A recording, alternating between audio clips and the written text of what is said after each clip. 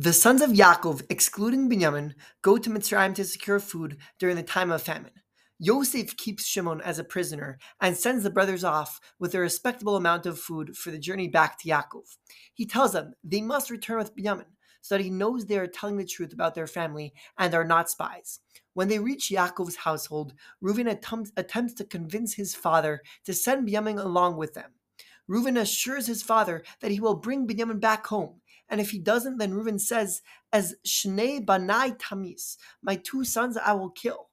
This is clearly a ridiculous argument, so Yaakov responds, "Lo yered b'ni imachem, my son Binyamin will not go down with you." Rashi quotes the Medrash that calls Reuven a Bechor Shoteh, a dumb firstborn, for suggesting such an argument. The Midrash continues to say that when someone says something wise, Rabbi Tarfon would say kaftor v'ferach, which essentially means very nice. And when someone would say something unwise, he would say lo yered b'ni imachem, which is the same response that Yaakov said to Reuven.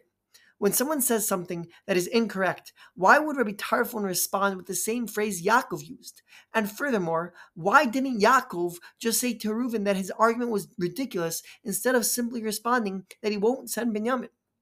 The Parashas Moshe explains that Rabbi Tarfon learned the proper way to respond to an individual from Yaakov. There are times that someone says something extremely dumb, and one's natural response is to call them an idiot.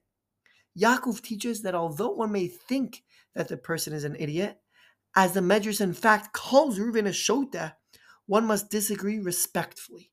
When others say comments that are uncalled for and quite frankly dumb, one must work on oneself to not let their initial thoughts be the words that which they respond. Instead, one must respond respectfully in a way that builds the other person instead of words that put them down.